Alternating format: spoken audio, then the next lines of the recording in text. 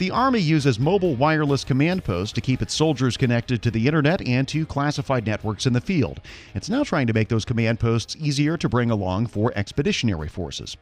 Federal News Network's Scott Maucione talked with Paul Maney, a spokesman for the Program Executive Office for Army Command Control Communications Tactical, about how the service is bringing the internet to the battlefront. One of the Army's major network modernization initiatives is currently making our command posts more mobile, more expeditionary, easier to set up, easier to tear down, which also is ensuring that commanders have the ability to establish their network communications in their command posts rapidly. And part of the reason for that is if you look back over the way that the Army has conducted our operations over the last decade to decade and a half, we were heavily reliant on fixed infrastructure for our command posts. And within our command posts, that is where our brigade combat teams, our division, and our corps staff, that's where they conduct their battlefield and operational coordination. That is heavily reliant on computing capability. That is heavily reliant on being able to set up satellite connectivity, radio connectivity. And due to the fact that those command posts during the Afghan and Iraq operations were basically in fixed infrastructure, we were allowed to have robust network connectivity in those locations because, frankly, we didn't have to move. If you look at today's multi-domain operations, our near-peer adversaries have the ability to not only target our fixed infrastructure, but also locate our fixed infrastructure. And that has now necessitated the need for our command posts to be highly expeditionary and highly mobile and highly networked.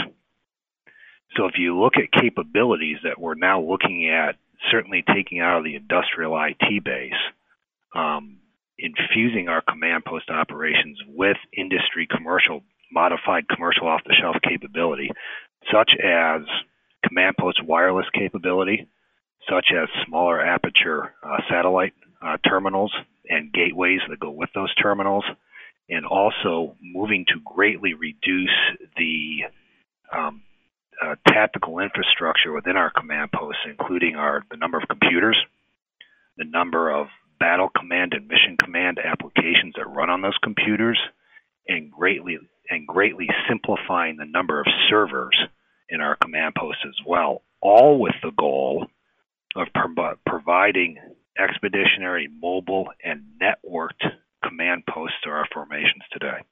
So the Army has a contract for these command posts. Can you tell us a little bit about the contract itself? Is it something that can grow over time? What it kind of entails, and what kind of contracting vehicles you've used to kind of use this to create this procurement? Yeah, so PacStar is one of several different vendors that are enabling our command post operations. PacStar specifically provides a Wi-Fi capability for our command posts, which enables our network operators to quickly establish network connectivity within the command post and be able to provide commanders a limited set of connectivity so they can conduct their operational mission command applications. And what that enables us to do is set up and tear down command posts a lot faster than we have in the past, because we're not dealing with a wide range of hardware. We're not dealing with yards and yards of cable having to hardwire command posts for connectivity. And we're also not reliant in the initial phases of operations on large-scale satellite capability, which is heavier to not only move, but it's also less expeditionary.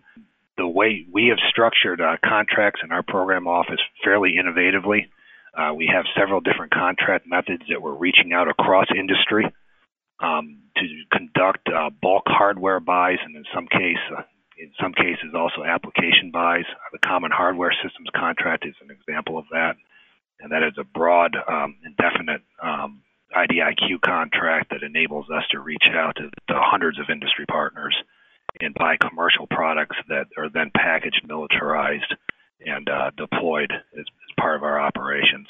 It's important to note that we've fielded 65% of our units now with command post Wi-Fi, and that's 74 out of 114 units that we're targeting to to provide this capability to, and that includes Corps headquarters, division headquarters, infantry, armor, and Stryker brigade combat teams, and now initially piloting this effort to our expeditionary signal battalions. And the expeditionary signal battalions provide network connectivity to units that would not traditionally organically have it within their own formations.